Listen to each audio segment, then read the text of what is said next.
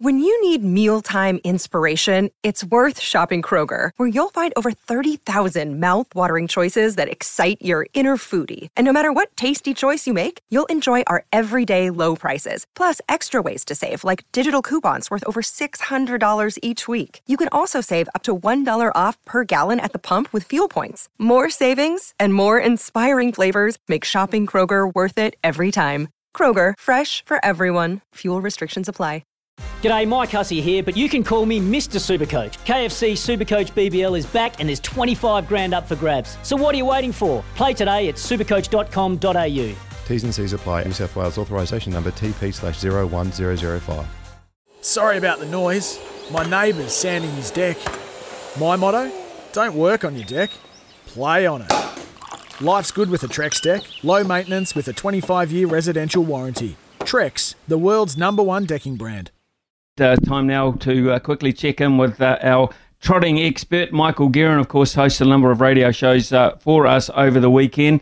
Tonight, Michael, they are racing at Alexandra Park, and then on Sunday, quite a big day, Cambridge and in Invercargill as well. So busy. It's a busy time, Smithy. A big hi to you and all the SENZ listeners around the country. Also, we have a massive meeting on Monday out of Ashburton. It's one of the major lead-ups to the New Zealand Cup. Smithy, New Zealand Cup's now just around the corner, 2.5 weeks before we get into the harness. Breaking news coming out of Melbourne. Call sign Mav, the Hawke's Bay superstar, is being cleared to start in the Cox Plate tomorrow. He was under vet examination yesterday, failed the first one, nothing major, just a bit sore on the feet.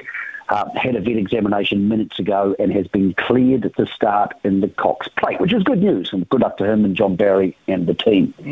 Back to the harness racing. Tonight, Smithy, we have a lead-up to that New Zealand Cup, which, as I said, is 2.5 weeks away, and I think there's a sneaky chance for the punters to have a bet here, Smithy. Copydat's the favourite, and he's off 30 metres. Maybe he can still win. But I think Bad to the Bone gets his chance to get in front of Copydat, circle the field, and potentially have his best chance of winning.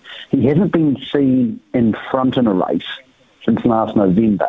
And the last time he did lead in a race, he won. So it's a lead-up to the New Zealand Cup. I'm not sure they'll overdrive Copydat, and they may not be willing to attack if Bad to the Bone gets to the lead. So race 7 tonight at 8:15. Bad to the Bone starting to look a nice little each-way chance at around $4. Copydat, the danger. Then the open class horses move to Ashburton on Monday, where Self Assured is a very dominant favourite for their big cup. It's an afternoon meeting Monday, so Labor Day afternoon meeting. So don't be expecting night trotting.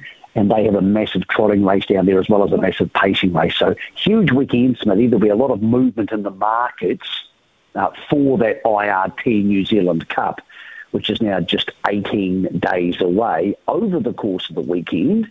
And interesting to see how we're feeling about things as we start to get the grim reality that we're not going to have a crowd on Cup Day, Smithy, which is really disappointing. I know you've been there before. It's a very special occasion. We're going to be down there for the week doing our best to keep people informed via SENZ. But, yeah, real shame, Smithy. I know it's not huge in the scheme of the world because worse things have happened, but for the people involved in racing, it's a little bit of a blow. Yeah, the glory days, I recall yourself and Greg and your fellow hosts, etc., sitting on the infield, looking back at the main standard as it was back in those days. Surrounded by atmosphere and people, you're going to have to make your own fun, Mike. Yeah, they are. There'll be 1,200 people there.